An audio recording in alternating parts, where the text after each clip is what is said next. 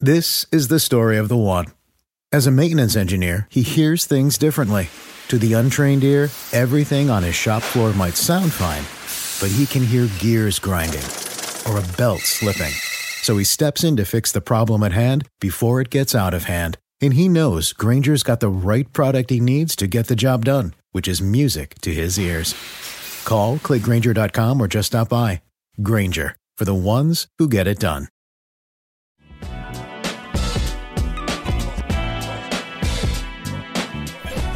I've worked extremely hard to not only get back but improve and try and be better than I ever have been. So I'm definitely looking forward to it. It's been a long time. It's been a long time in that cave, putting yourself back together. I had a great team around me for the entire process, a great support system, and it's going to be special. Like I say, it's been a long time. Mentally, it's tough to stay in it when it had been year after year after year, especially when you started out so fast, and I had all the goals of Jerry Rice and all these things, and you're slowly just crushed by injury. It's just hard to mentally and spiritually stay strong throughout all of it. But I felt like this one, when I got to Exos, they had my name, Odell Beckham Jr., ACL rehab, and I told them to change it to spiritual reconstruction. You know what I mean? This is just my soul that I need to work on. And I found that I'm just in a way better place. My energy, the way that I approach a situation, the way that I approach anything that goes on, I just have a positive outlook on it. And it changes everything. I come out here, it was a gloomy day, and I come out here and then the sun starts shining. It's about how you look at it. I got I have a different aura about me at the moment. Okay, that was beautiful. That was deep. That was profound. I can't tell you, Michael, how much I enjoyed seeing and hearing from Odell Beckham Jr., who is on course to make his season debut after 10 and a half, almost 11 months ago, tearing his ACL, set to debut against Chicago. Michael, I got to tell you, man. And listen, full disclosure, in interest of transparency, okay? I spend an inordinate amount of time staring at my fantasy football roster, hoping that something will magically change, trying to figure out the next transaction or trade that I could make to improve my awful team. Yeah. And I happen to have had Odell Beckham in my IR spot until this week. So I do have a dog in this fight. I do have a vested interest. I have skin in this game. Odell Beckham returning triumphantly and balling out for my fantasy team. But this is honestly, I want to have a conversation about reality. I just want to get that out there because that's what got me thinking about Odell the way that I'm thinking about him now. And then hearing him talk to the local media for the first time in forever, it just got me to thinking and I feel quite comfortable saying this to Odell Beckham, if he should happen to be tuning in right now. I missed you, my guy. We missed you. We all missed you. Michael, you talked about this week's biggest story. Week 3's biggest story for you, I believe, is Justin Fields and his debut as starting quarterback of the Chicago Bears. I would say that outside of the fantasy football community, that from what I could tell, one of the most underplayed stories is on the opposite side of this matchup is the return of one of the most gifted players we've ever seen. Do you remember That's not an exaggeration. what Odell Beckham was when he burst onto the scene? He was on, and he mentioned it, he was on a Hall of Fame trajectory, okay? He was on his way to going down as one of the greatest receivers ever, and then he fractured the ankle in 17. Giants traded him after 18. Didn't quite click with Mayfield in 19, and tore his ACL in 20. And a guy who was setting records to begin his career for the first, 3 years of his career, says that he's back and maybe better than ever, and better between the ears. Listening to him talk about spiritual reconstruction, listening to him talk about putting yourself back together, just what it took mentally, especially after being traded, struggling or not being the focal point, if you will, his first year in Cleveland. All the things he's heard, all the things I'm sure he's read, all that people have said. And I'm just so happy that he's back, just as a fan.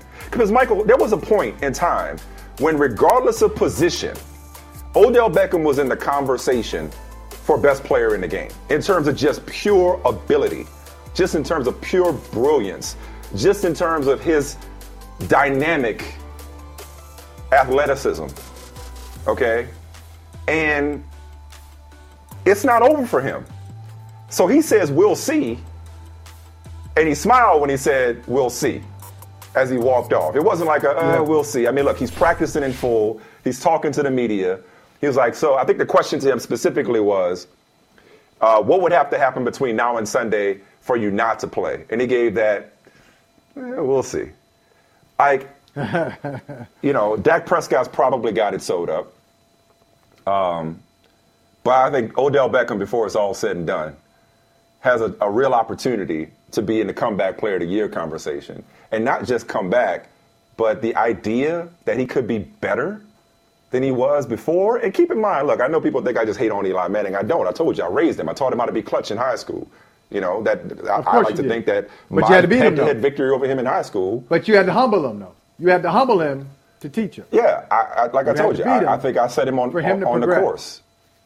Yeah, but think about what Odell did with an aging and declining Eli Manning.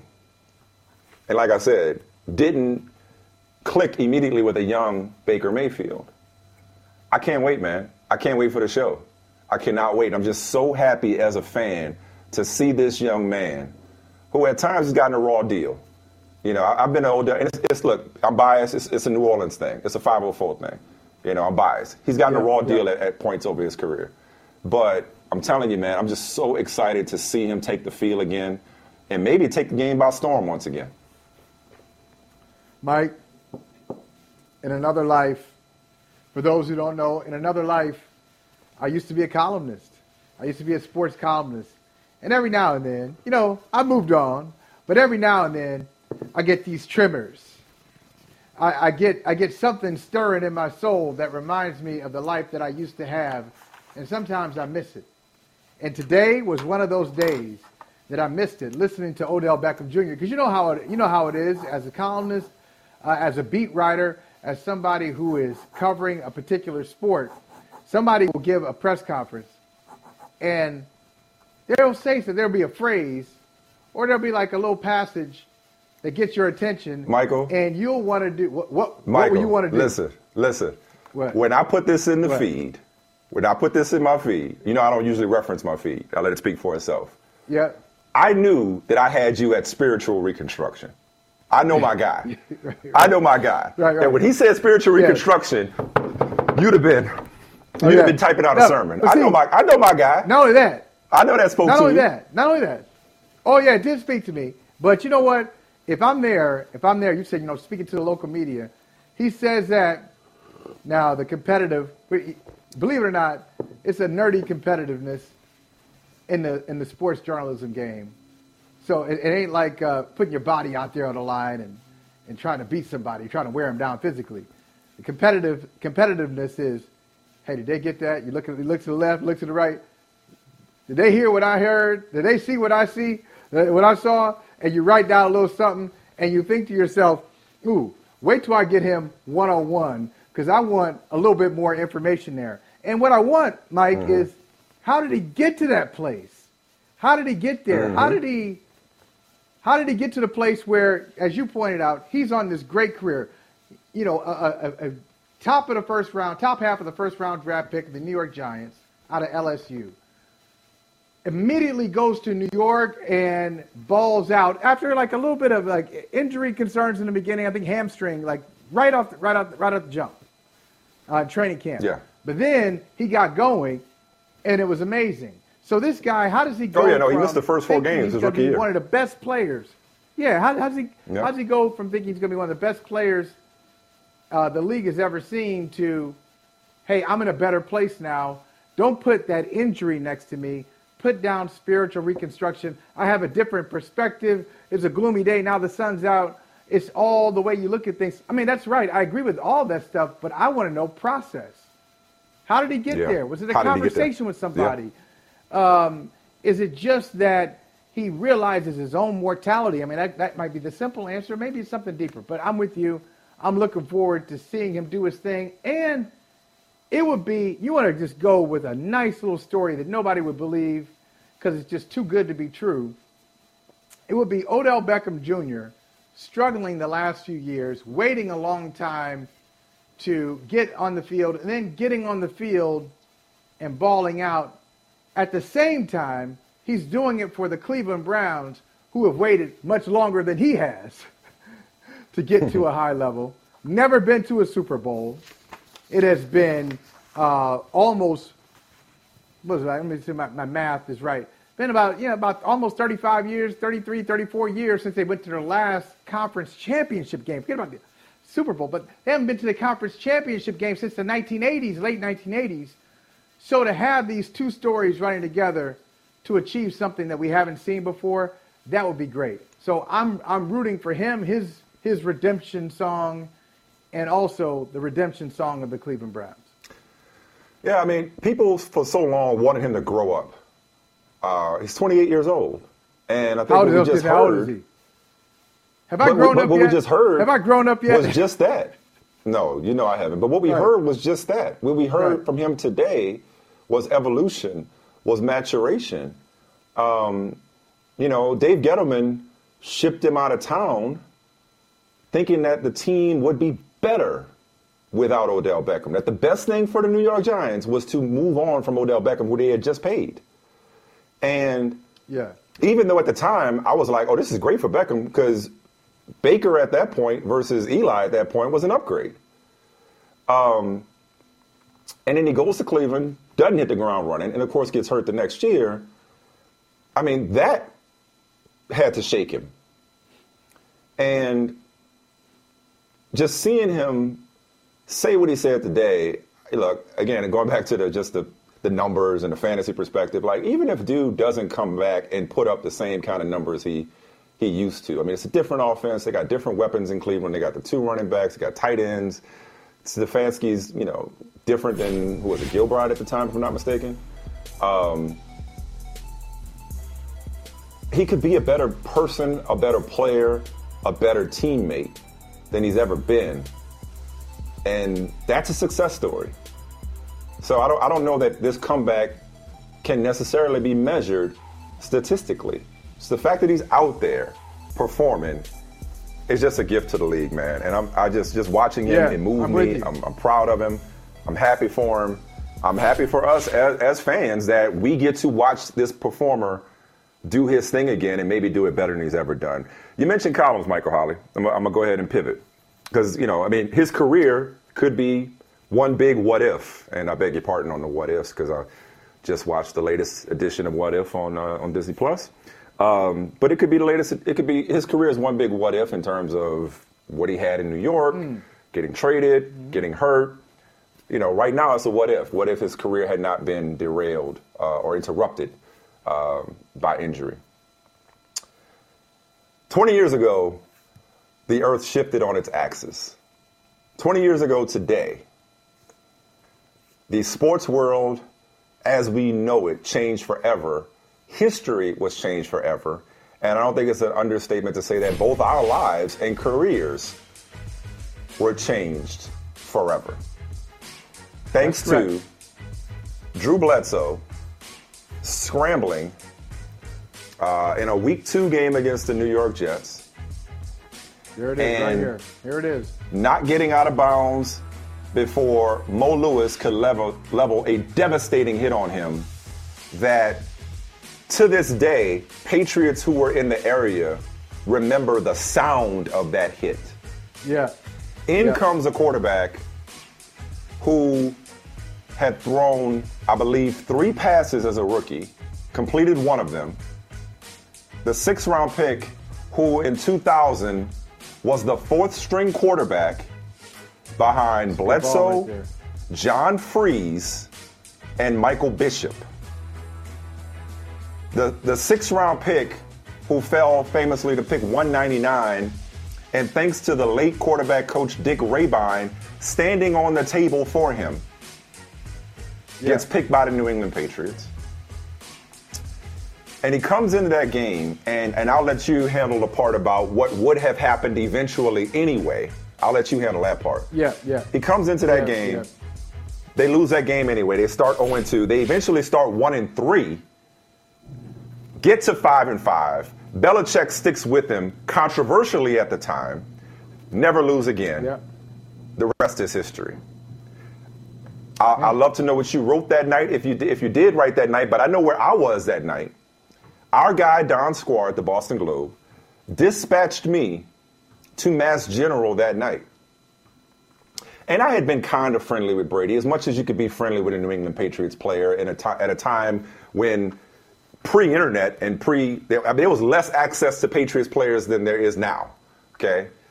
So I was friendly with Brady because I was the young guy. At first, I was the intern in the summer of 2000 and the backup beat writer in 2001. So I was young. He was young. I talked to him because the veterans weren't. Bledsoe wasn't talking to me. The 4th-stringer would, right?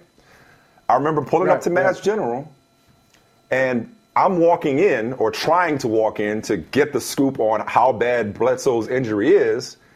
Out walks Tom Brady, a young Tom Brady. And I don't remember exactly how I asked him what was going on. He didn't give me much because, as you know, he couldn't. Little did I know, or most people outside knew, that Bledsoe was near death because a blood vessel had been sheared and his chest cavity had filled with blood. Yeah. But I say all that to say, Michael, it's like, if not for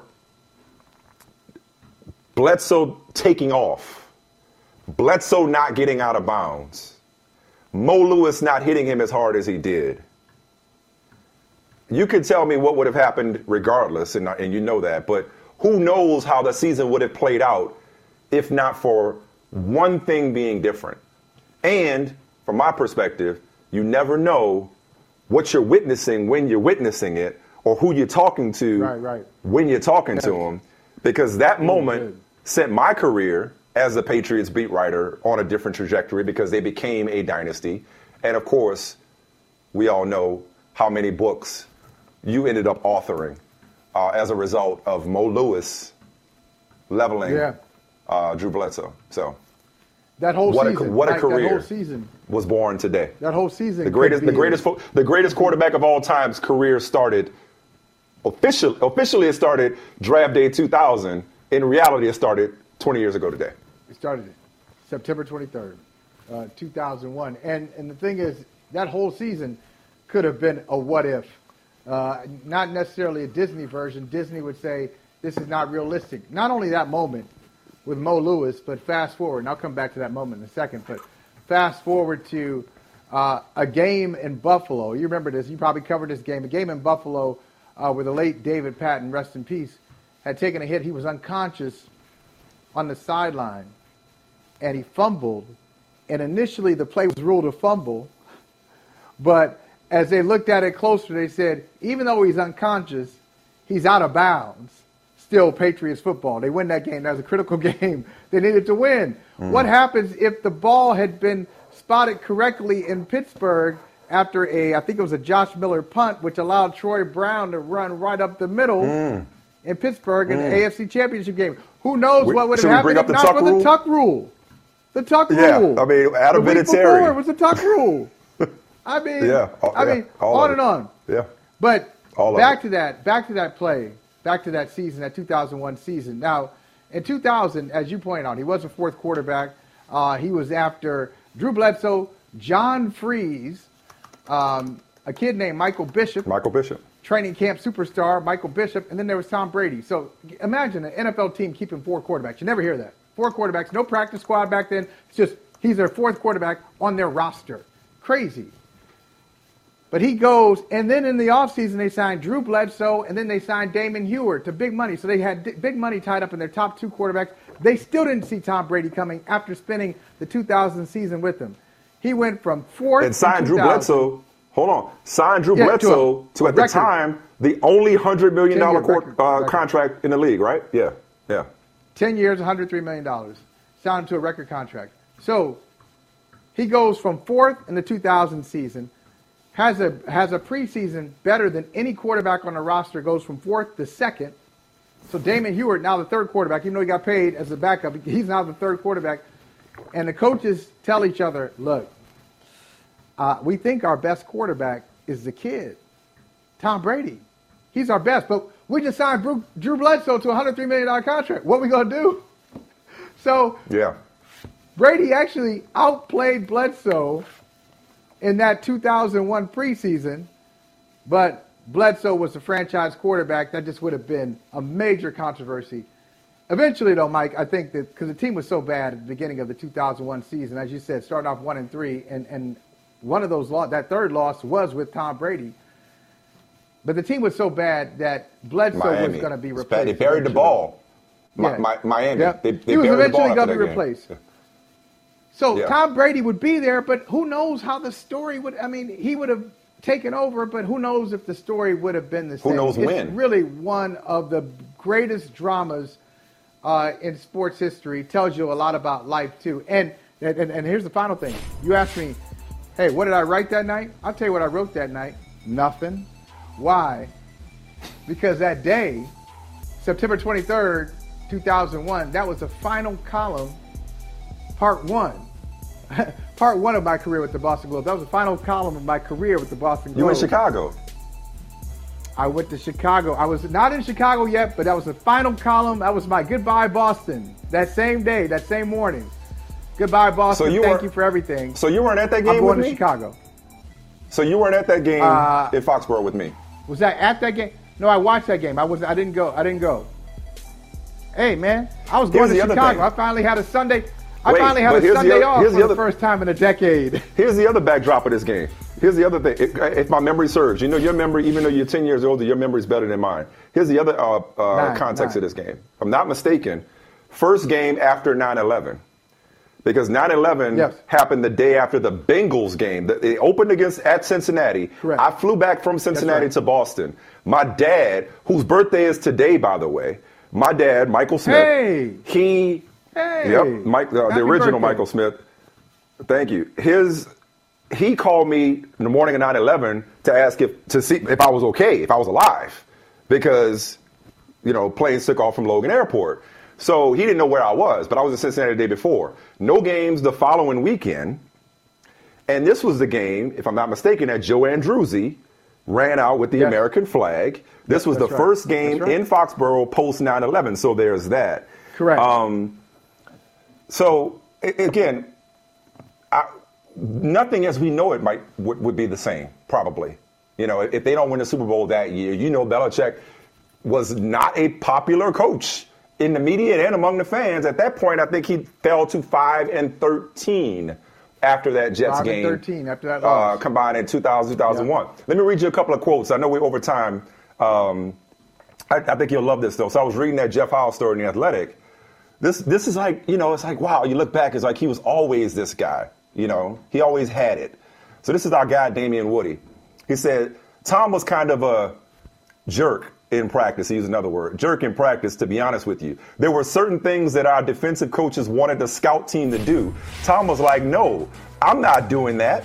I'm not creating bad habits for myself trying to service you guys. It was frustrating to a lot of defensive guys because Tom was out there diagnosing, processing, making things happen against our defense. But at the same time, a lot of guys respected him. Romeo Crennel, Rack. On the scout team, he would take what the defense gave him, or he would throw it to an open guy. But we wanted him to throw it where we thought we needed the most work on the coverage. He didn't always give us the work, and he would talk about, well, this guy was open, so that's why I threw it to him. He understood what we were trying to do defensively and where he needed to try to go with the ball. Classic. Yeah. And here we are, a little more than a week out from him going back to where it all started. 20 years ago, everything changed. Everything changed. The sports history as we know it changed. It really did. And a postscript to that, another Mo Lewis Boston story was after that fact. So Mo Lewis he was a good player for the Jets. Really interesting guy, bright guy. And he kind of resented the fact that his name always came up as, hey, he's the guy who hit Drew Bledsoe and spawned the career of Tom Brady. So it really bothered him. He had a lot of things going on, and it just kept coming back to that hit. Mo Lewis had a son, Chris. And Chris Lewis wound up in Boston. Where his father left off, Chris Lewis went to Harvard. He's a Harvard basketball player, Harvard graduate, and he tells great stories about Mo. So Mo, that's not your only story. You got an Ivy Leaguer, Harvard basketball team. You had another Boston story, and it's a lot bigger than your hit on Drew Bledsoe. That's awesome. That's a great footnote. That's a great postscript. I'll tell you, man, I've never hid from the fact that it was right place, right time for me. I mean, this is out of college. I'm at the Boston Globe covering the Patriots. They go on to win the Super Bowl my first year. I'm in New Orleans covering the Super Bowl. I'm back home in New Orleans covering the Super Bowl less than a year after graduating college. And Crazy. Because I'm covering this team, people are reading my stuff. And that's how I ended up on ESPN. And you're covering the Super Bowl, and you're having breakfast with Don Shula and Bill Belichick and forgetting about it. Allegedly. No, it happened. I got pictures. Rich, you've been around sports long enough for guys, I'm never coming back. I don't want to come back. And then the next thing you know, they're back. And so, we don't take it lightly. We do understand the frustrations. We understand, and you understand this when you're in sports and you have your dream of winning something and it doesn't happen for you. The mental toll that takes on you and each individual. And so this has happened more than we know, than you know, I would say. But, yeah, so we don't take it lightly, but we intend to get Ben back, and we wanted to have him back. One of the things I kept reminding Ben of, and I remind fans of, is that Trae Young was 5 for 24 in Game 7. He wasn't 5 for 24 because no one was guarding him. He was 5 for 24 because Ben guarded, and Ben has a value, Rich, to the team that is not as obvious as being a great scorer. It's so easy to look at a guy, he had 30 points, and you can equate that value to the team. It's very difficult to see the value that Ben Wallace has, or Dennis Rodman has, or Charles Oakley has, or Ben Simmons has on the team, because he doesn't score as natural as some of the great guys, but he does so many other things for our team. So where does everything stand right now? What's your game plan here, if it is in fact true as part of the Woj bomb that there's been no communication since he told you his intention to stay away from training camp? Well, there's been no communication over the last couple of weeks, but we still talk to his agent. Several players still talk to Ben. I always look at, you use Aaron Rodgers as an example. I remember the Spurs trading Sean Elliott, and the physical failed, and he said, I'll never play again there. He comes back, and they win the title together. So, as you know, and I know, things can change, but we just got to keep communicating and getting through to them, and maybe we can change. And then the other part of it is Ben does have a 4-year deal. So this is all really in the team's hands on what we want to do, and we're just going to do what we feel is right for the team. And I think that's the most important part. And that is to keep Ben Simmons right now? Yes. Okay. Right now.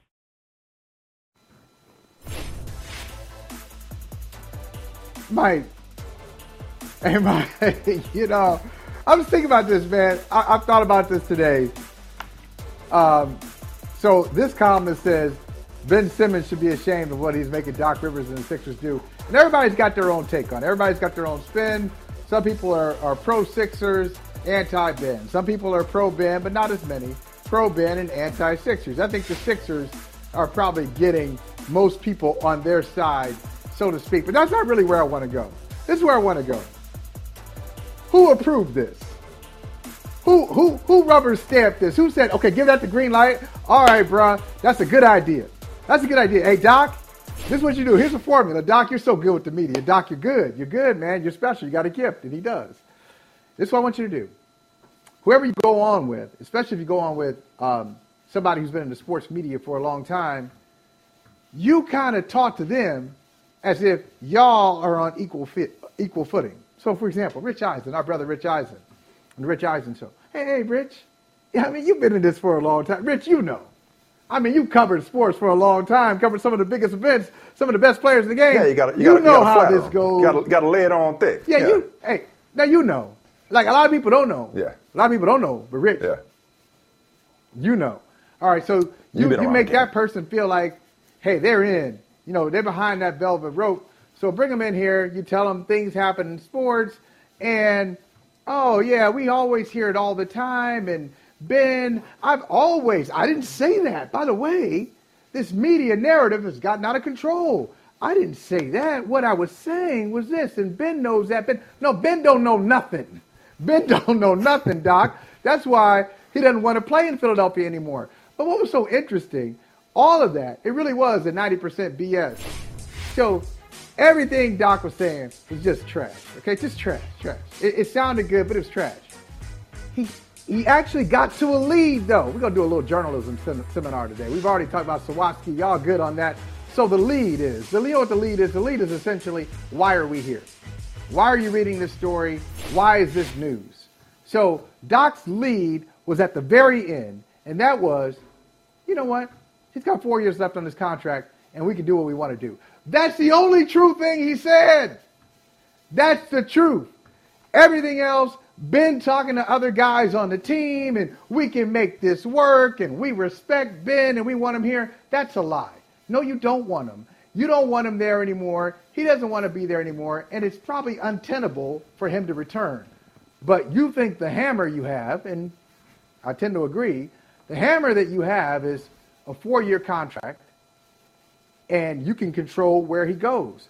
The only thing we don't know, Mike, and the only thing we don't know is how dug in is Ben Simmons when it comes to that 4-year contract. Most people in any profession, professional sports or the plumber down the street, most people tend to say, I'm going to work when you mess with their money for too long. So that's the question. Can Ben Simmons handle it when we're in November and December and he's still not getting paid and possibly continues to be fined by the Philadelphia 76ers? Yeah, we'll see if, I'm not want to count another man's money, but we'll see if it starts affecting his pockets, it starts hurting his pockets, or if his peace of mind is actually priceless. You know whose pockets are not hurt by a $50,000 fine? That's Joe Lacob, all right? Like, right. That's literally pocket change for Joe Lacob, the Warriors governor, right? So Joe Lacob yesterday got fined for reverse tampering. Not tampering, reverse tampering. Like, it's like anti-tampering rules. Like, no, he anti-tampered with Ben Simmons because he told the San Francisco Chronicle, I believe it was, he said that the often rumored Simmons trade to Golden State, the discussed trade to Golden State, and as a matter of fact, if I recall, we ended a previous Simmons conversation debating who we would rather between the two of us. You wanted Ben Simmons. I said, give me Draymond Green. But I digress. But so coincidentally, Joe Lacob tells the Chronicle that this trade, quote, doesn't really fit what we're doing. He makes a lot of money. And can he finish games? I don't know. So the league hit him with a $50,000 tampering fine. And I say it's money well spent. And here's why. 2 reasons. Yeah. One, Daryl Morey, you ain't about to use the Warriors, says Joe Lacob. You ain't about to be out here using the Warriors as leverage. You ain't about to float or in conversations suggest that you got another buy over here. No, we ain't in the Simmons business, okay?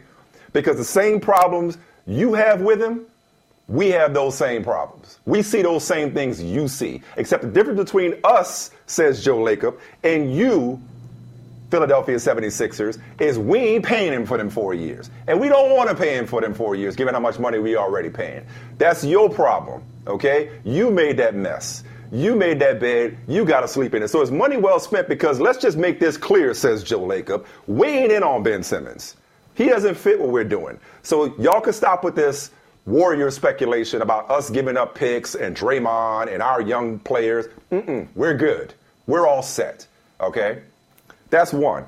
Two is money well spent because it's a reminder to Daryl Morey in public that this player is not what you're making him out to be. Or to your point, Michael Holley, he's not what you're making him out to be, Doc Rivers. Because, yes, what jumped out to me in listening to that interview with Rich again is, so now he's Dennis Rodman?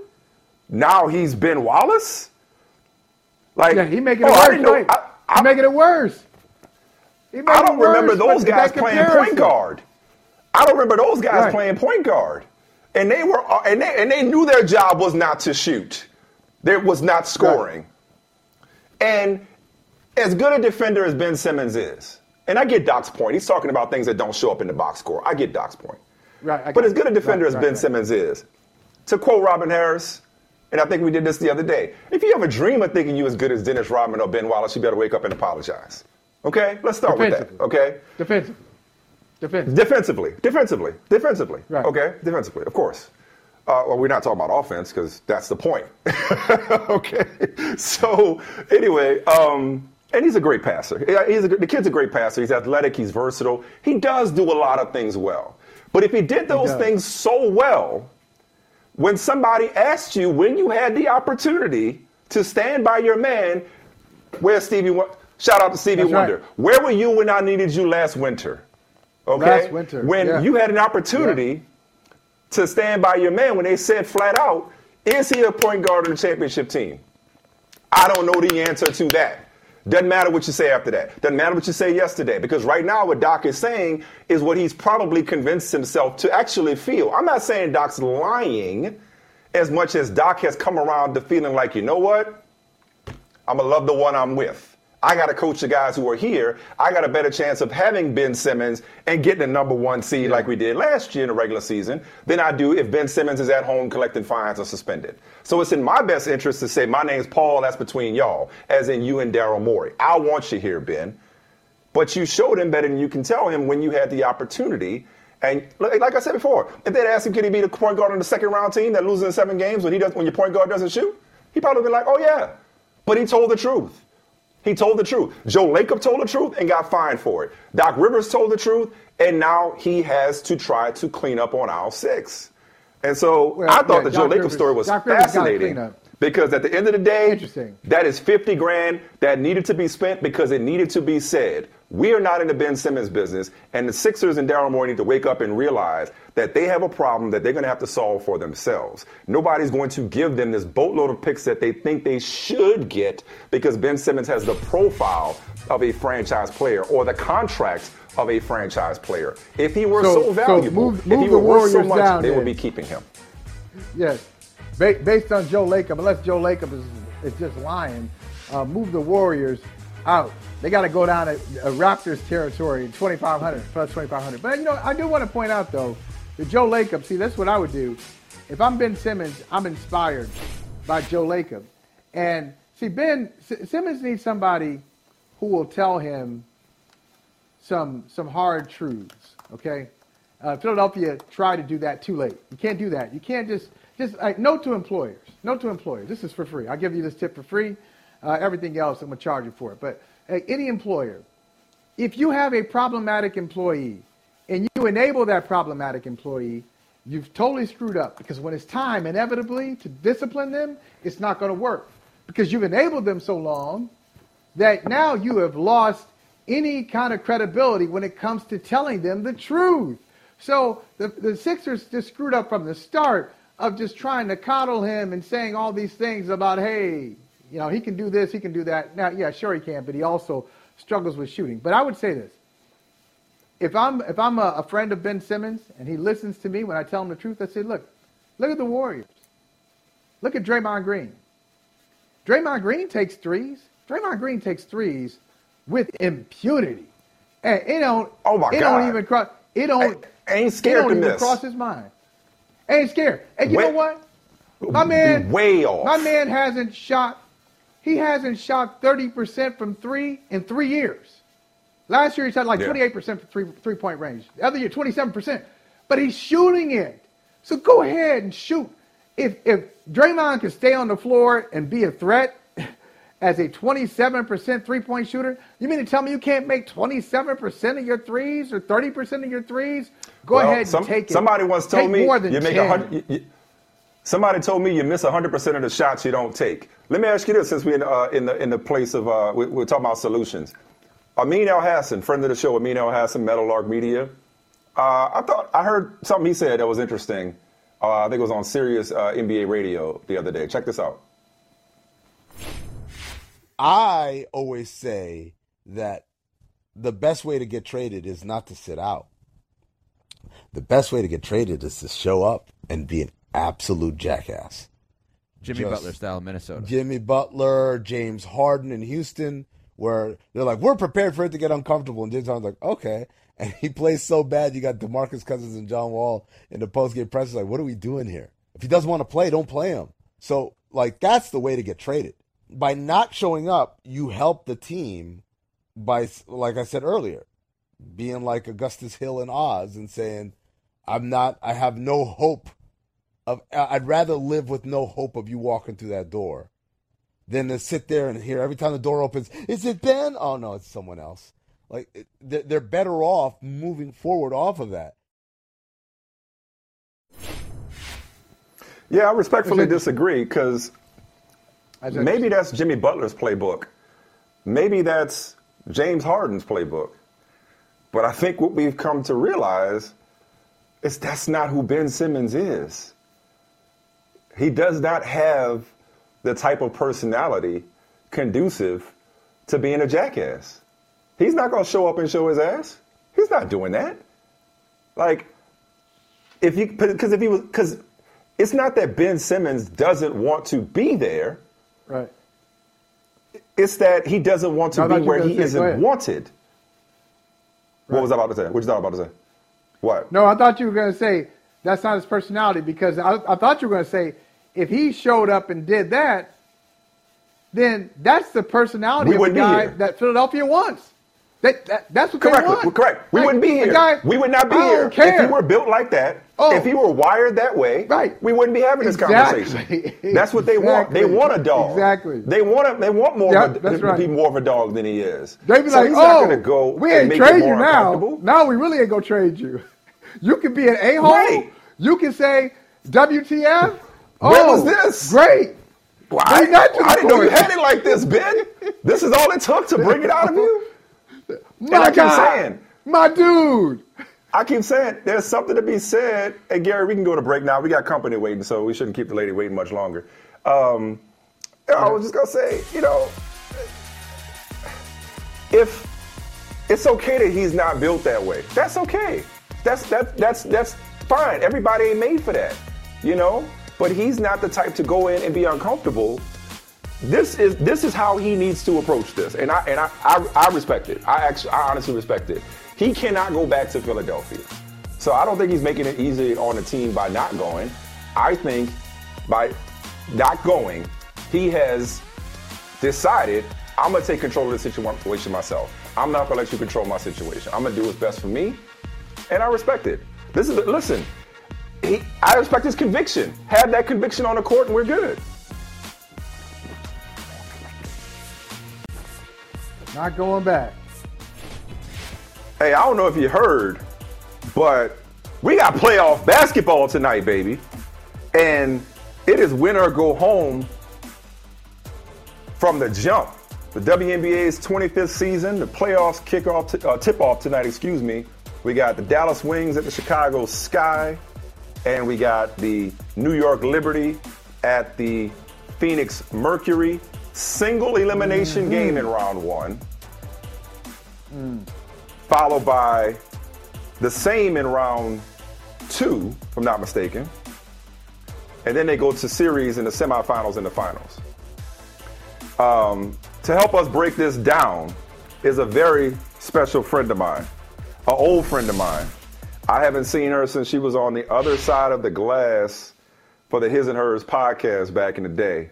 So if my family is here, Terrika Foster Brasby, who was just Terrika Foster last time I talked to her. So a lot's changed for me and you. It is life moves fast. It's so good to see you. Catch her on the Around the Rim podcast, The Undefeated.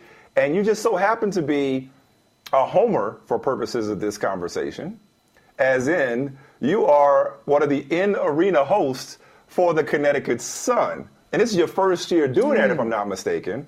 So that's why they've won 14 straight and are the number one seed. You're the reason. Your energy is why the Connecticut Sun. It was absolutely me. I'm the sole reason for Connecticut's success. It has nothing to do with Jonquel Jones or any of that. It's all me. Not their rebounding, all Terrika. Makes total sense. But no, I want to start with the single elimination though first, if you don't mind. I mean, it's obviously it makes for drama, but that format does have a lot of critics in terms of like, look, if the idea is to get people invested in these playoff teams, these stories, these individuals, these games, because a series can be like a mini season in and of itself, that you should extend the first and second rounds to at least 3-game series. Maybe not 5, but at least 3-game series, instead of these teams being gone before you really got a chance to get to know them as fans and as viewers. What do you say about the format? You at home enjoying a double bye right now. Your squad's at home chilling, waiting for people to get to the third round. But how do you feel about the format of single elimination in the first 2 rounds?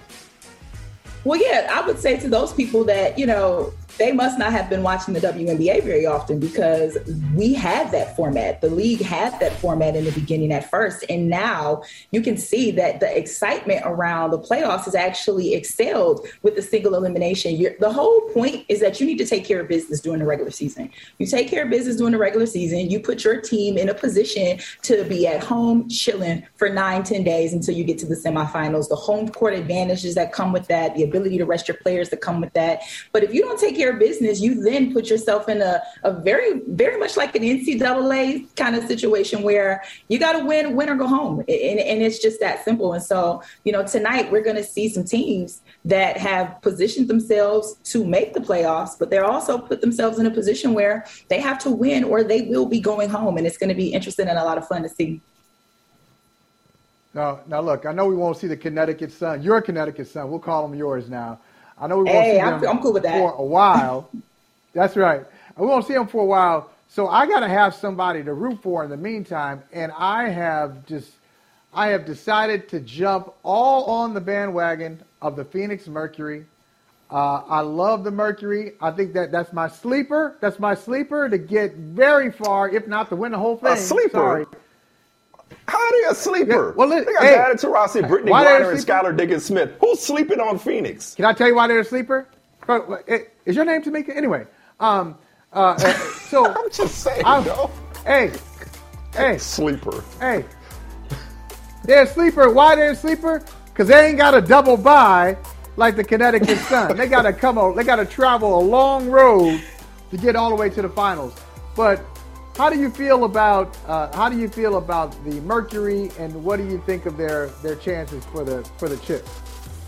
Well, I will say this. I wouldn't put them in the sleeper category because, again, when you got arguably the GOAT on your squad in Diana Taurasi, Skylar Diggins-Smith has played extremely well. But Diana has not been healthy. Like, Diana has missed the last 4 games of the season, and that's going to be big. Now, they do got BG.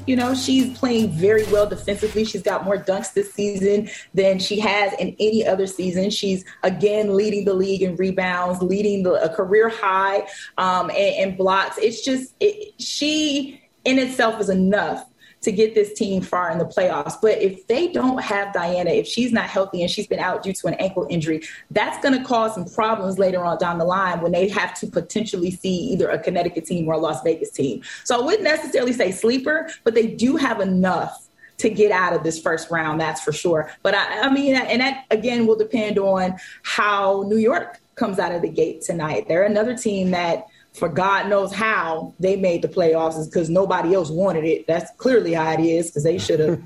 They were the third team in line. I mean, seriously, you got an AFC that is literally up for grabs, and all you have to do is win, and it's yours. Right. And instead, Washington says, "Nah, never mind. I'll pass it on to LA." LA says, "No, never mind. We'll pass it on to New York." So here we are.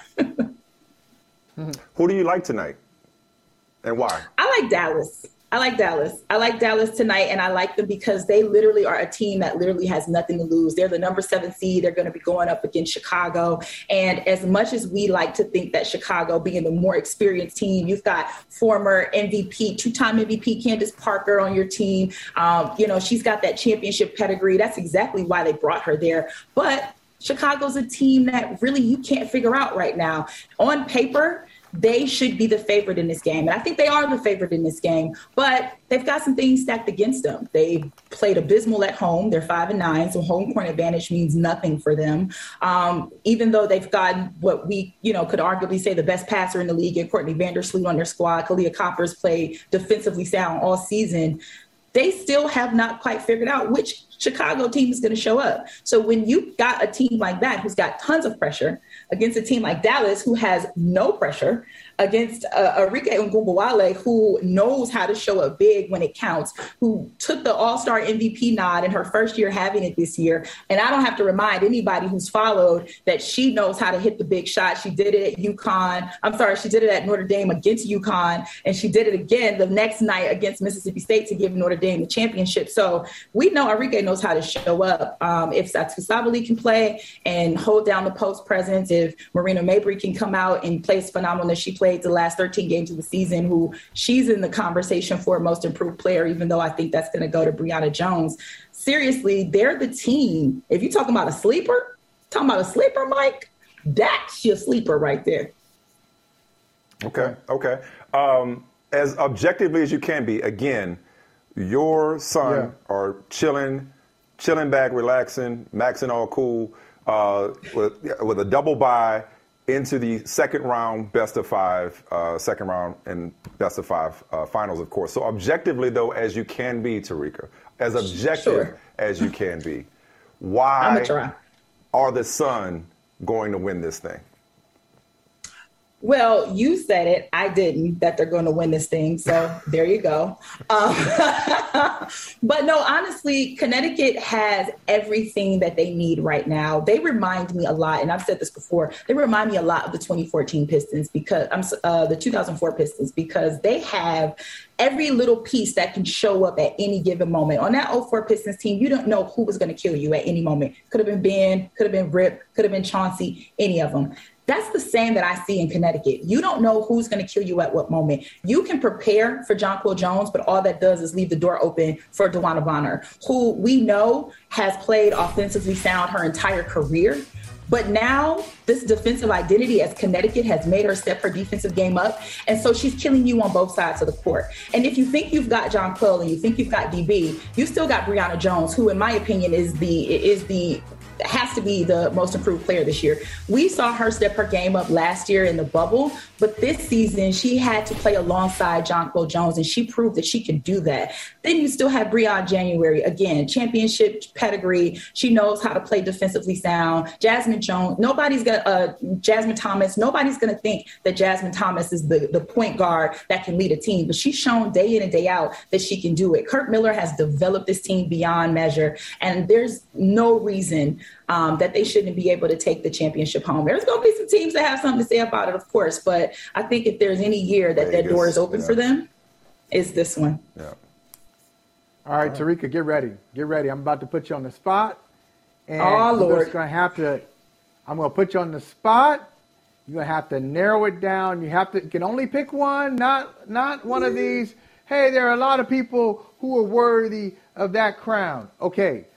As Mike mentioned off the top, WNBA in its 25th season, the announcement came out, the 25 greatest players in WNBA history, some of them current. We got some formers, obviously. Give me the GOAT. Who is the GOAT in WNBA history? Might be a current. Who is it? One player. Cynthia Cooper. Point blank, period, in my opinion, it is Cynthia Cooper. This woman, amazing. She's in her 30s when she comes to the WNBA. She spent plenty of time playing overseas before she even got to the WNBA. Most people's bodies would quit on them about 5 years after. She didn't. She came straight to the league in her 30s, won 4 championships, won 4 finals MVPs. Who gonna check Coop? Nobody's checking Coop, okay? And so to me, it doesn't, and I know a lot of people have this recency bias right now where they're looking at what's happening around the league now. There are those who are going to argue that the league has evolved since then, and it has. The talent level, the skill set, it absolutely has evolved. But what Coop did in like 5 years, people are still trying to do in their careers over 10 to 12. All right, so don't come for me in my mentions. I'm telling you, I got that smoke for you. It's Coop. You said what you said. You said what you said. Right. And you know what? You know what I love about that answer, Tarika, just to bring this full circle? That reminds me of your story. Like, most people may not know this when they listen to you on Around the Rim or read you in the Undefeated, that you've been grinding for a while. It's really good to see you doing your thing. I really am proud of you. But I got to ask you a favor. I need you to be the plug. I'm right down the road from Mohegan Sun now. I mean, can a brother say courtside or what? Can I get some courtside love? Oh wow! Can I get some courtside love for the playoffs or what? Listen, I can't make any promises, but I'm gonna see what I can do because you're my boy and you've been holding me down for a long time, Mike. So I'm gonna see what I can do. I'm gonna have my people get in touch with your people. The number's still the same. Ain't nothing changed but my change. All right. That's it. All right, Tarika Foster Brasby, we appreciate you so much. Thanks for getting us set. You made us smarter, looking ahead to these playoffs and seeing if Michael Holly's sleeper, Phoenix Mercury, can Sleeper. What? Sleeper. Thanks, guys. Don't sleep on Tarika. Talking about him. She knows sports. Nobody. She knows sports. Hey, we Mike, appreciate you. nobody's talking about him. Exactly. They're flying under the radar. I don't know Urban Meyer at all, really. I met him the other day, shook his hand before the game and after the game. And his comment to me was every week it's like playing Alabama in the NFL. And that's it. Everybody's capable of beating everybody in this league. See, let that be a lesson to you, everybody. You can't tell everybody everything.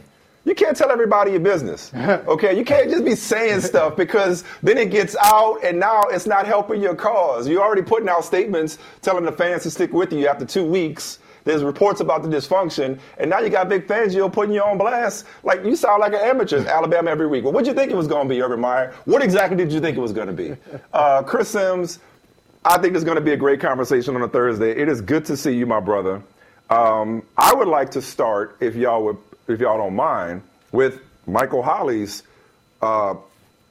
biggest story of Week 3, and that is Justin Fields assuming the starting position for the Bears thanks to Andy Dalton's knee injury. I don't think Andy Dalton's getting that job back. But here's what Justin Fields had to say before we hear from you, Chris Sims. I think I had a good idea that I was,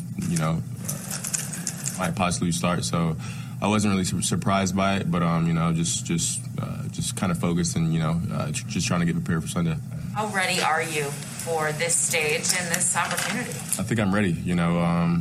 Of course, I've been preparing for this moment in a long time, so my mindset doesn't change. I'm still gonna, play like football and just prepare the best I can, like I said before, and just, get a lot of practice reps in and just study, and just get more comfortable and more confident with the plays and stuff like that. Sams, what do you expect out of the gate for Justin Fields? I'm with you, Michael Smith. I'm with you. I don't think Andy Dalton's going to see the field again. You know me. I've been one banging on the table to say, they should start Justin Fields from the get-go. I know they're playing the Cleveland Browns, right, this weekend. And I've heard some people go oh, man, it's the Browns. It's going to be a tough spot. I look at it and go, no, I don't. The Browns defense hasn't been very good so far. Mahomes and company diced them up the whole game. I mean, damn, if Tyrod Taylor doesn't get hurt last week, I mean, that's going to be a nail biter whether they win that game or not. So I look at it from that standpoint, let alone like, hey, like we've talked about before, we know what the Bears offense is. We've seen it twice, 2 weeks in a row. It's not that special with a quarterback like Andy Dalton. Now you're going to get like some game plan advantage on Cleveland to go, wait, we got to worry about the quarterback design runs. We don't know exactly how they're going to use them and what they're going to do and what's in their bag of tricks, to screw over our defense. I think that's going to give that offense a little life there in Chicago. And I think it is going to make life hard on the Cleveland defense, and also, like I've said before too, the Cleveland pass defense is not real good. So now you got to worry about stopping him running the ball, which, like, let's not get messed up here. This dude is special running the football. It's Lamar Jackson, Kyler Murray type of athlete we're talking here. And it'll lead to vanilla looks in the passing game to give him confidence and get completions that way. So do I expect it to be perfect? Of course not. He's a rookie in the NFL on the road in Cleveland. But I think ultimately it's his job from here on out, and here we go, Chicago.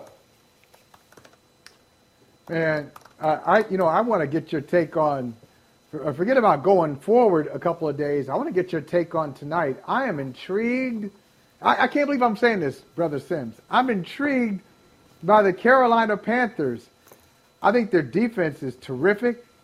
I think we talk a lot about college coaches. So on one side, there's Urban Meyer going from college to the pros, and I'm a little skeptical. But Matt Rule has not only done a great job in Carolina, he has made great selections on his coaching staff. Bringing in Joe Brady, I think, was genius. What do you expect from the Carolina Panthers tonight? Well, I've been trying to tell people about the Carolina Panthers. I picked the Carolina Panthers to go to the playoffs before the year started. Whoa. They got I know. I saw your reaction there, right there, Michael Holley, like, wow. But I think what you're going to see here is they got everything on the team. Yeah, it's a little young, and they haven't, they're not battle-tested yet. But on both sides of the ball, they got really good fronts. Their defensive front is special. Their defensive talent is special in general. And they got scheme and creativity on both sides of the ball. So they don't have to just play one style. Offensively, they can play some smash mouth. Let's run the ball with Christian McCaffrey. And then to like what you said, then they can drop back with Joe Brady and like that Sean Payton New Orleans system and dice you up in the pass game with legit weapons. McCaffrey out of the backfield. Robbie Anderson, DJ Moore is a superstar. For me, he's one of the 5 best receivers in football. Pretty good tight end. Terrace Marshall is your third receiver, second-round pick out of LSU. So I don't think this is going anywhere. And Matt Rule, I think, even though I know he started and got his name in college, has always been an NFL coach. He's very close to Bill Parcells. He coached with the New York Giants. I think even when he was coaching in college, he was always trying to coach and think about the NFL life and style and how his game will translate there. So I'm not shocked by this. I'm not. And they've done an unbelievable job of building the roster down there. But, man, when you look at their team in some areas, I mean, you just go, man, it's a lot of super freaks all over the place. And I mean that respectfully. Yeah, you said that. You said a lot there. But one name you didn't mention was the 24-year-old veteran quarterback. That's Sam Darnold. What are you seeing from him? Because this is an inspirational story if you really think about it, because a lot of people had written him off. Maybe even Carolina didn't think they'd get this from Sam Darnold because they didn't give up all that much to get him. What are you seeing from Sam Darnold after 2 games? Well, it's like the same old adage you guys hear me say a lot of the time. Like, it's not always about the quarterback. I mean, I don't care. You put any quarterback you want in the Jets the last few years when Sam Darnold was there. It was going to be crap. I don't care who you want to put there. You want to put Mahomes or Brady or whatever. There's not enough there to help any quarterback out when Sam Darnold was with the Jets. The coaching wasn't great. The talent wasn't great. It's the perfect system fit as far as what he's good at. He is really good at, kind of that Drew Brees, Saints type of stuff. Like, he's an amazing intermediate thrower, 5, 10, 15 yards. He's got an incredibly quick release, and he's very accurate with there. And then, just like you saw in the highlights, he's got enough ability to throw a 55, 60-yard bomb over the top and stretch a defense out that way as well. You see the bootlegs. He's a good athlete. He moves in the pocket. This is why before the year I was trying to tell people, Sam Darnold's good. It's not always about the quarterback. Again, Jared Goff went to a Super Bowl. The Broncos won a Super Bowl in 2015 with the worst quarterback in the league. I know it was Peyton Manning, who's maybe the greatest quarterback ever, but that year he was not good, and that's why he retired. He had 9 touchdowns and 17 interceptions. We've seen Blake Bortles in the AFC Championship game. We've seen Nick Foles win a Super Bowl. It's gotta have the right support around you. And sometimes we write the story just too quickly. And I just think this was a good fresh start for Sam Darnold. He's got talent, and now he's got a team around you that, hey, now we can accentuate his talent and see what he's really about. I think it's a great storyline tonight. I'm fascinated by Panthers-Texans on a Thursday night because if David Tepper and the Panthers organization had its way, the quarterback for the Carolina Panthers would be Deshaun Watson. Instead, Deshaun Watson is in limbo and inactive for the Texans, who, as you mentioned, looked pretty competitive against Cleveland last week after they won the opener against Jacksonville. Hell, the Texans could be 2-0 if not for the injury to Tyrod Taylor. So this is one of those, this article, which was great from Scott Fowler, I beg your pardon, talking about unanswered prayers. Or in football, sometimes the best trades are the ones you don't make. But honestly, I really want to focus now, Chris, on the Texans side, because this is a guy that I don't think we talked about with you pre-draft. I'm sure you did break him down somewhere. I haven't heard your breakdown. I'm actually interested in Davis Mills, highly touted high school prospect, flashed at Stanford. He's that prototypical or throwback, I guess now, big arm pocket quarterback. Third round pick, which is not cheap. I'd love to know what you saw from him pre-draft in your evaluations, what you saw from him in the preseason and in limited action in week 2, and what we can realistically expect from him, because the Texans are trying to find out if he could potentially be their quarterback of the future. Yeah, I mean, listen, I'll be the first to tell you I misevaluated the Texans going into the season. I think once I took a little too much, or put a little too much stock in just the drama and dysfunction with the Deshaun Watson thing, and not enough into Nick Caserio has built a roster of real pros who have been there and done that. It might not be superstars, right? But it's a roster of a bunch of B-plus players. And I don't mean to say that disrespectfully. I just mean there's no superstar that jumps out on either side. But they got a coaching staff who's been around the NFL. I've been impressed with the offensive coordinator, Tim Kelly. Lovie Smith on the defensive side of the ball. His defense is sound and always well coached. So I've liked all of that. Davis Mills, as far as his breakdown, hey, I didn't love Davis Mills. But the one thing I always said is he's pro-ready. He is pro-ready. He is, like you're saying, the old prototype of what we saw in the NFL. He's going to understand to stay in the pocket, appropriate throws, knows how to read the defense and go to the right spot with the ball. He's a good athlete. It's not wow, he's going to turn the corner for a 30-yard gain, but he's going to be able to get out of the pocket a little and make some throws that way. To me, he's like that guy that's a borderline backup, career backup, maybe a starter. I got to see a little bit more to really put a stamp on it. Right now, I still want to say I think he's a really high-end career backup, just because I don't know if there is enough of that big-time talent like we're talking about. The arm is good, Michael Smith, but it's not oh man, he's going to throw lasers all over the field, and if we got a few injuries or the offense isn't clicking that day, he can carry us and make some plays. No, he's going to need the right support system. But they will have a proper game plan tonight. They're just not going to be as talented as that team around them. And, I do think I give them a fighting chance is what I'm going to say. I think this is a tough task, though, tonight with this defense and the style of the play, the scheme they play. And as a rookie quarterback, it's never easy jumping in these situations. Okay.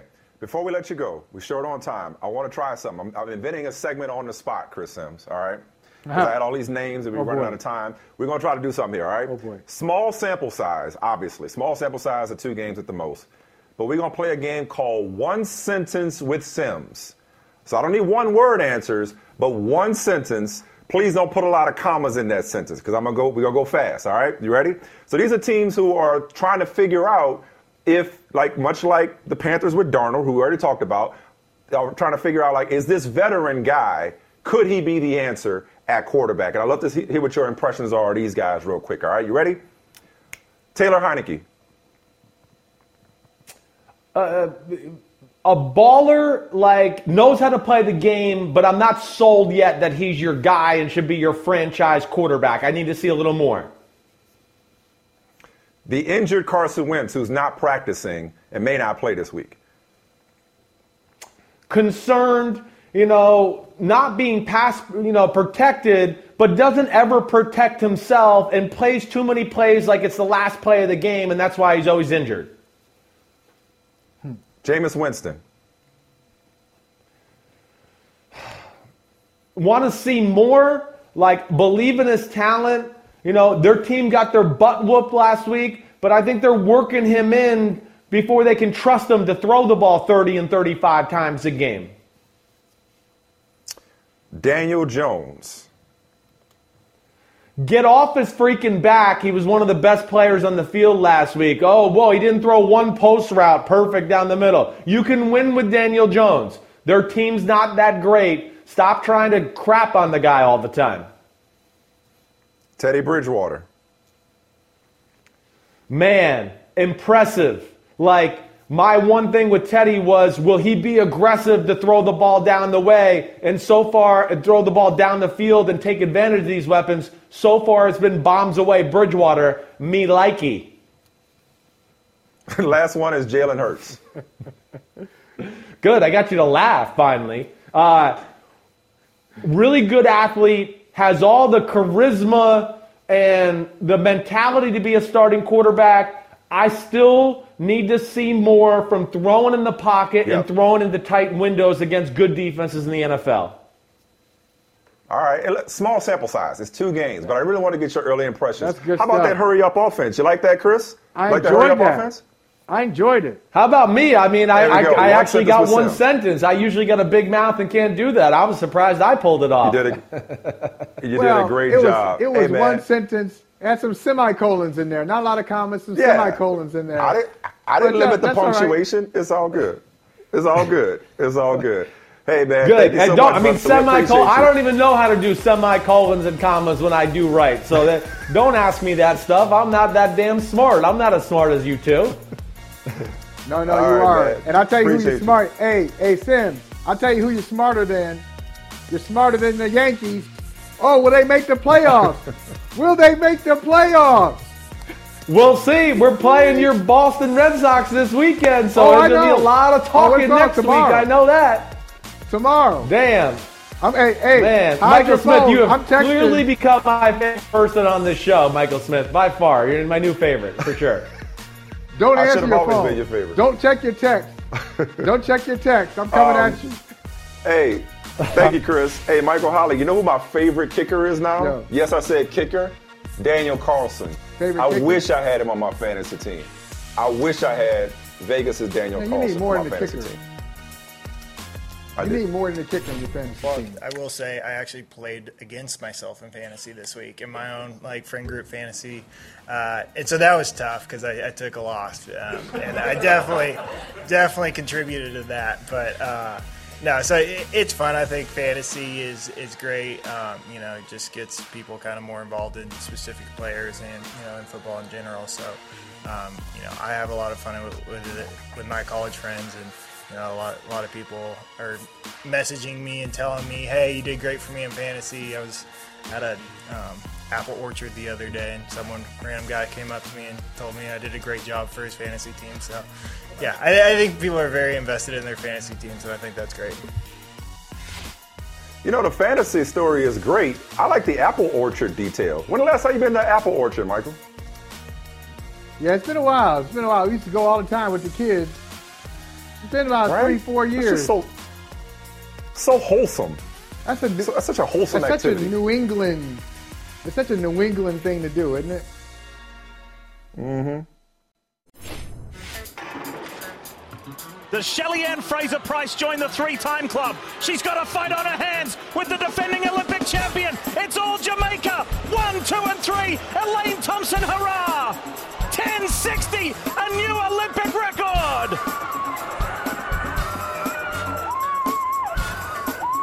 She becomes the second fastest after Flojo.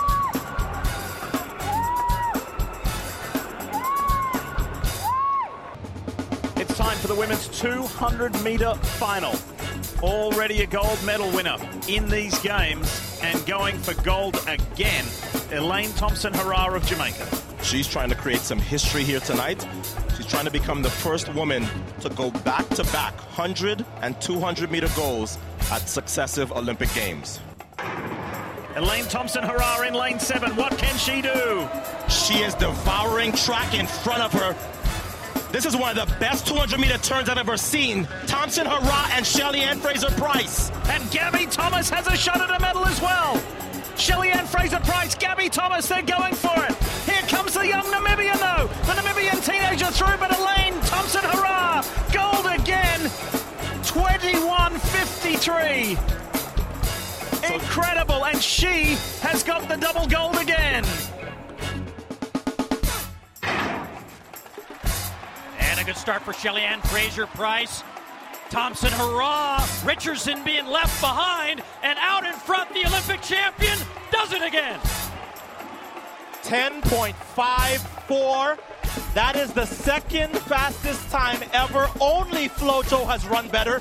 And the Olympic champion reminds you why she is the twice now reigning Olympic champ. Ooh, man. Oh, my God. Michael, I don't know about you, man. I get chills watching that. And I'm telling you, we have been wanting to catch up with Elaine Thompson-Herah ever since the Prefontaine Classic. And as the rest of the world knows all too well, it is impossible to run down and catch up Jamaica's Elaine Thompson-Herah, 5-time Olympic champion Elaine Thompson-Herah, second fastest woman in history and the fastest woman alive. It is so good to see you on Brother from Another. Thank you for taking the time. I want to go back to the Olympics in Tokyo when you won the 100 and your reaction there. It said so much. And you obviously went on to become the first woman to win both sprint events in back-to-back Olympics.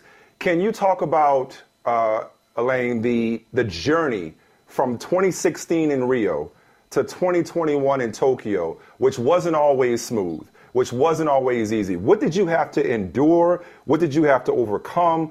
What did you have to improve to do what you did in Tokyo, especially given I think you were third at the Jamaican trials? Thank you guys for having me. So it's been quite a journey for me, and it's my story pretty much. And it's been for the past 5 years. It's been ups and downs with this injury that I have been lingering for some time. And I mean, I think I'm a tough cookie. It's been very hard for me to know that as a double Olympic champion, you want to keep on dominating on the field, because my job is to entertain the world. My job is to be the best version of myself and to just keep on doing what I love.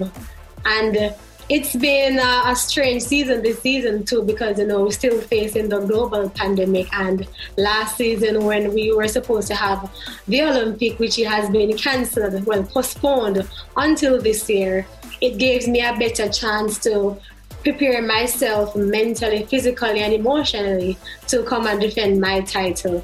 And, I lost a couple major championships, which has been a big setback for me, and I said to myself, this season I'm going to be the most disciplined athlete ever, and I put everything in place. Even though before the previous championship I had a little small injury which hampers me on my trials, so I placed third in both events, and I still never let that get to me. I know what I have in store, what my plans are.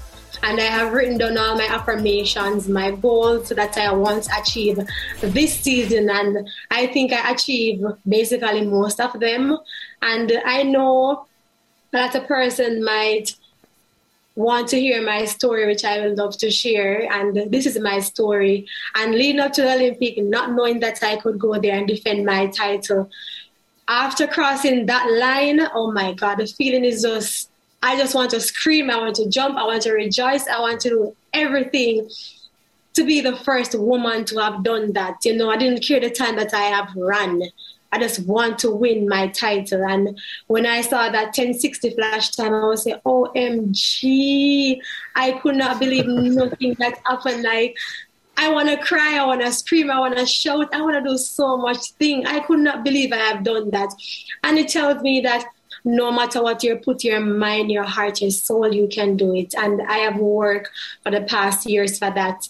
I work on so much stuff. I work on my start. I work on my curves. I work on everything. And I think this Tokyo was for me because I nailed it. Well, then you decide as an encore to go put up a 10.54. And we'll talk about FloJo in the pursuit of that record in a second, but I want to stay in that moment. So you had that priceless reaction in Tokyo when you won the 100, and then your reaction when you realized you just put up the second fastest time ever. You're like, almost like, wait, did I just do that? Like, it was like, what were you feeling in that moment when you ran a 10.54 at Prefontaine? You know, coming after a major championship, your body is tired because I PB I PB 3 times in that championship. I ran so much fast rounds. I flew across the world. I flew across from Italy to United States. So I probably think I might be jet lag. So not knowing that I have a 10.5 in the body, in the legs. I could have run it from the Olympics if I wasn't pointing 10.5 meters out before reaching the line. So to tell you that it still was in me to run that 10.5, even at Olympics or at the Prefontaine Classics. And I just went out there with the same game face, that same mentality of competing and entertaining the crowd. And it's the United States. My fellow Jamaicans are going to be there. It's closer to home. So being that I get that 10.5 and to be the fastest woman alive on that track, which is going to be the next World Championship, it's a good feeling for me. You know, Elaine, I always wonder, when I watch a race like that, when I see you just dominate a race, I wonder, when does she know? At what point in the race do you know that this is something special? I have it. I'm not just going to place.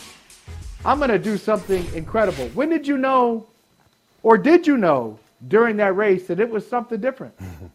Honestly, I did not know. I'm not a perfect starter. I know I finished very strong. And I knew I was finishing very strong because I'm a person, I don't normally train myself to watch the clock. It's me and myself against the clock. So normally when the times pops up, I see it on the board, not on the clock. So I didn't know the time until after because I saw my fellows, Brianna came over and I said, why she was so excited? It's because she saw the time. I did not. So I did not know at that moment I could have done that because, as I said, I know the start is not really great, but I have to finish strong. So I know I finished very strong. All I wanted was just to win. That's all. You know, Elaine, you said earlier, and I love it when you said, you know, you have your affirmations, you have your preparation in some of the goals that you have. And I'm wondering if one of your affirmations has something to do with being the fastest woman ever, because that 10.54 that Michael mentioned, now at 10.54, and you see FloJo in 1988 at 10.49, and you said that after the race, I never thought that was possible, but now it's within reach. Is that the next major goal for you, to not only to match that, but to top it? Most definitely, because I can remember over the past years, journalists would ask the question, do you think you can break the world record? I was like, hell no, I'm not in that reach. I just only run 10.7s. I'm running 10.7s. 10.6 is nowhere near reach, of course. But to see myself running 10.6 3 times this season, 10.5 once, it's definitely in the reach. You know that it will take a lot of work, a lot of reset, a lot of refocusing, and to put everything together to get that 10.4 or to be probably lower than that. It's going to take a lot of work, and I'm ready to take on that journey, of course. I was talking to Sonia Richards-Ross last night, and she was explaining to me how you do such an incredible job of consistently getting to top speed and maintaining your top speed the longest. You're also extremely poised and relaxed, those that last stretch. To what would you attribute that in terms of your training or technique while you're able to get and maintain top speed? To kind of make us smarter about what makes you so great in these sprints. As I said, it takes practice. Exactly how I run in competition, exactly where I compete. Probably I get more, I put a lot of more effort in competing, but that's the exact way I compete. I'm not different in practice. If you see my videos that I post on my social media platform, it's the same way I run in training. Probably on the track, on that day, I'm going faster, but nothing much has changed. That's how I train my body not to rush my phases.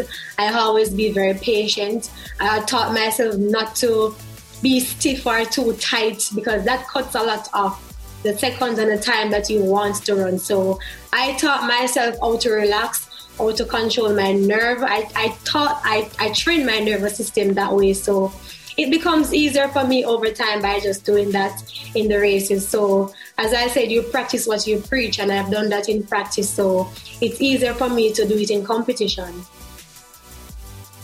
So I'm sure you know, and speaking of your training and your preparation, I'm sure you know that you sent shockwaves through the track world today with the news, and they say, hey, don't believe everything you read, so we're going to come right to the source. There are reports out there that you are parting ways with MVP Track Club and Coach Stephen Francis, and your husband is going to start training you. Can you confirm that? And if it's true, can you explain that decision-making? You know what the news media is like. I'm the fastest one alive, so they're going to create some form of news to try to distract the world, So it's rumors, of course, rumors, wow. Because I've seen articles in the media that I've died before, more than once. So it's always rumors in the media. They always target me. I don't know why. Well, thank you for that. You're a good sport, and I appreciate you. I appreciate you handling that because it's like, thank you for clearing that up. Because I was like, damn. A lot of stuff. I mean, because you just had the greatest season of your life. I'm like, you were in the best shape of your life. Your coach you were in the best shape of your life going into Tokyo. I'm like, man, that's odd that she would make a change. So all of that stuff is just internet rumors. Don't pay no attention to it. No, you heard it here from the source herself. Great, thank you. Hey, Elaine, do you?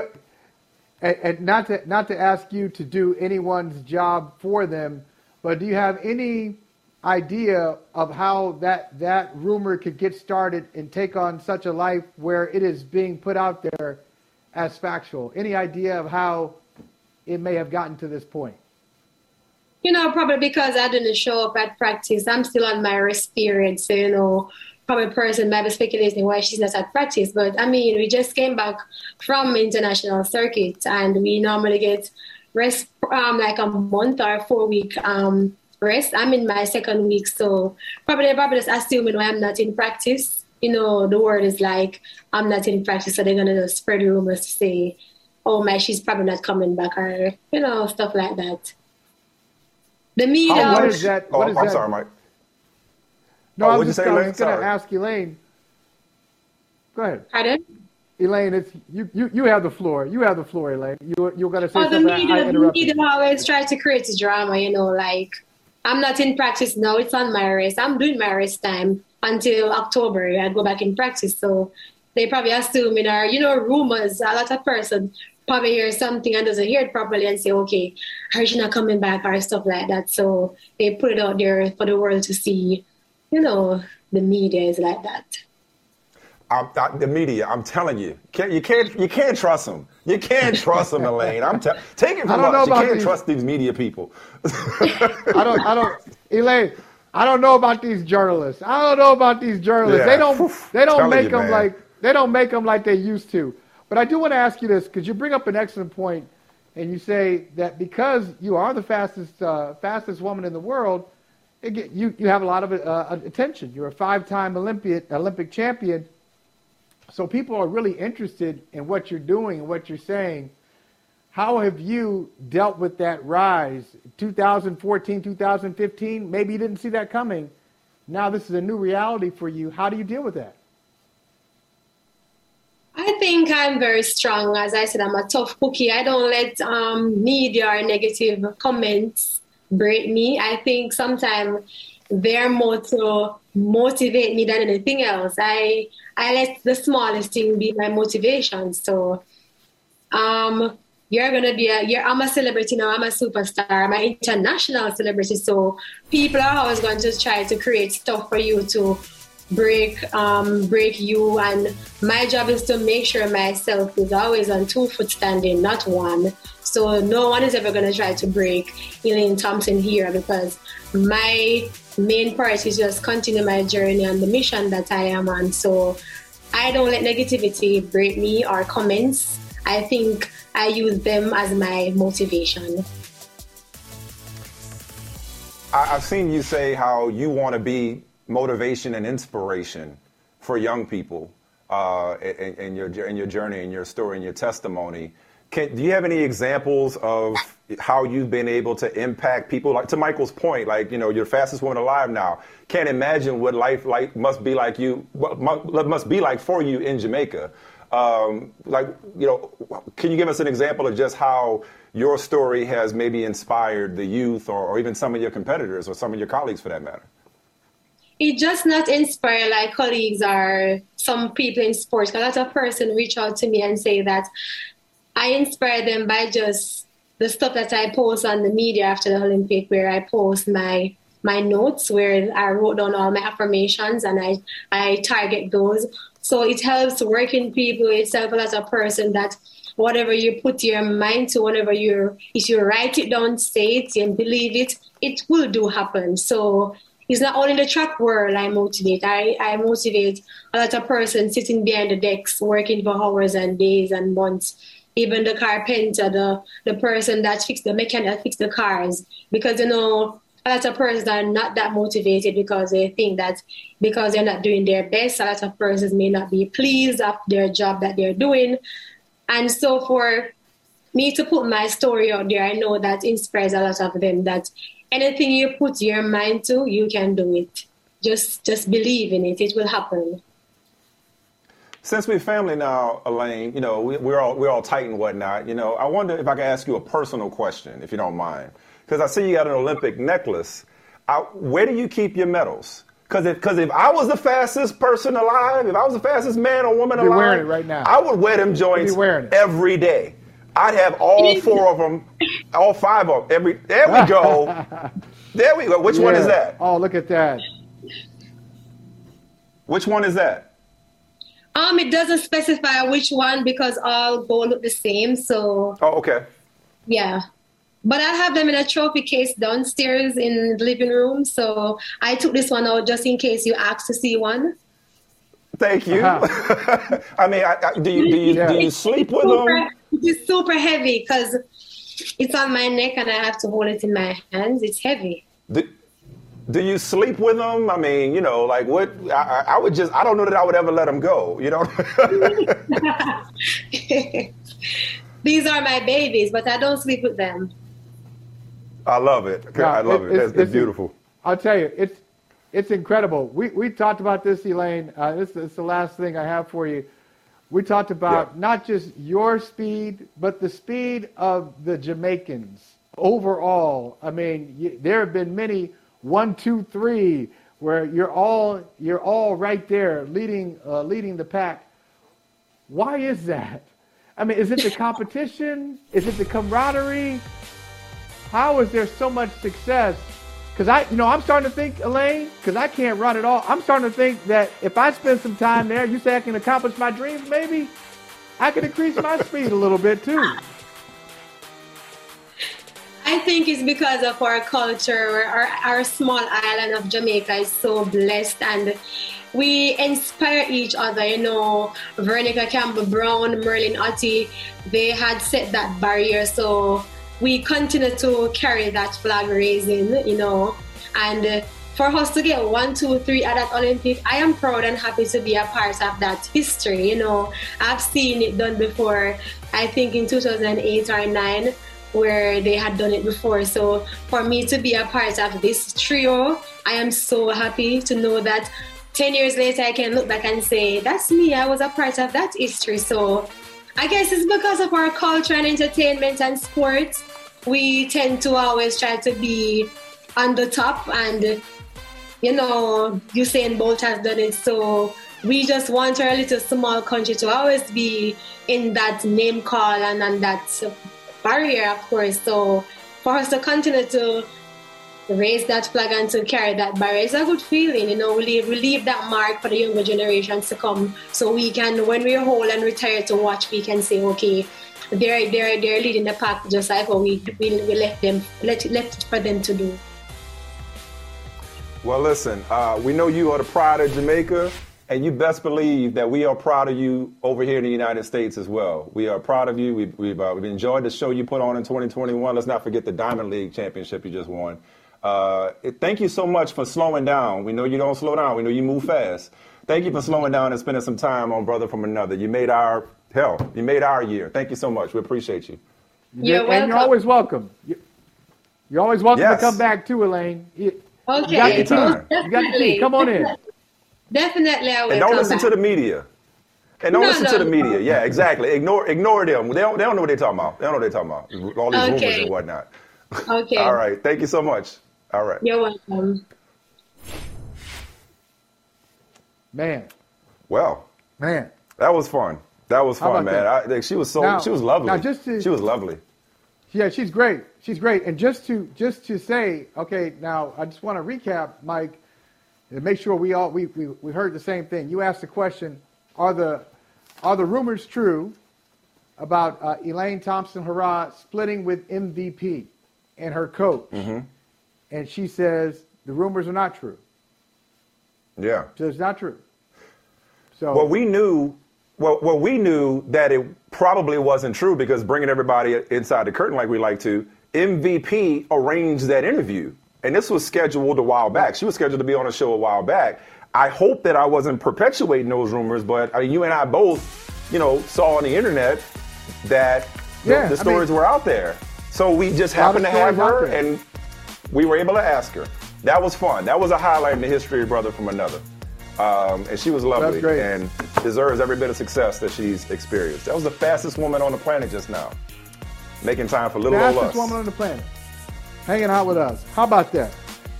Love it. I know, right? All right, bro. See you tomorrow, bro.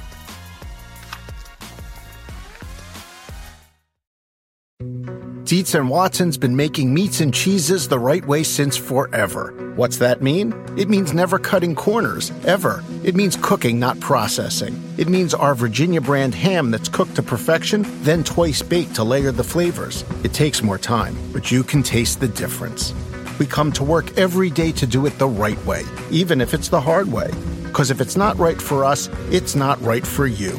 Dietz & Watson, it's a family thing since 1939. Hear that? It's the call of the Crave. And when the Crave calls, you know what to do. Try the $5 Bacon Bundle. Because the only thing better than a White Castle slider is a White Castle slider topped with crispy hickory smoked bacon. So pick any two of either the Bacon Cheese Slider, 1921 Bacon Cheese Slider, or Chicken Bacon Ranch Slider. And also get a small fry for just $5 with the $5 Bacon Bundle. White Castle. Follow your Crave.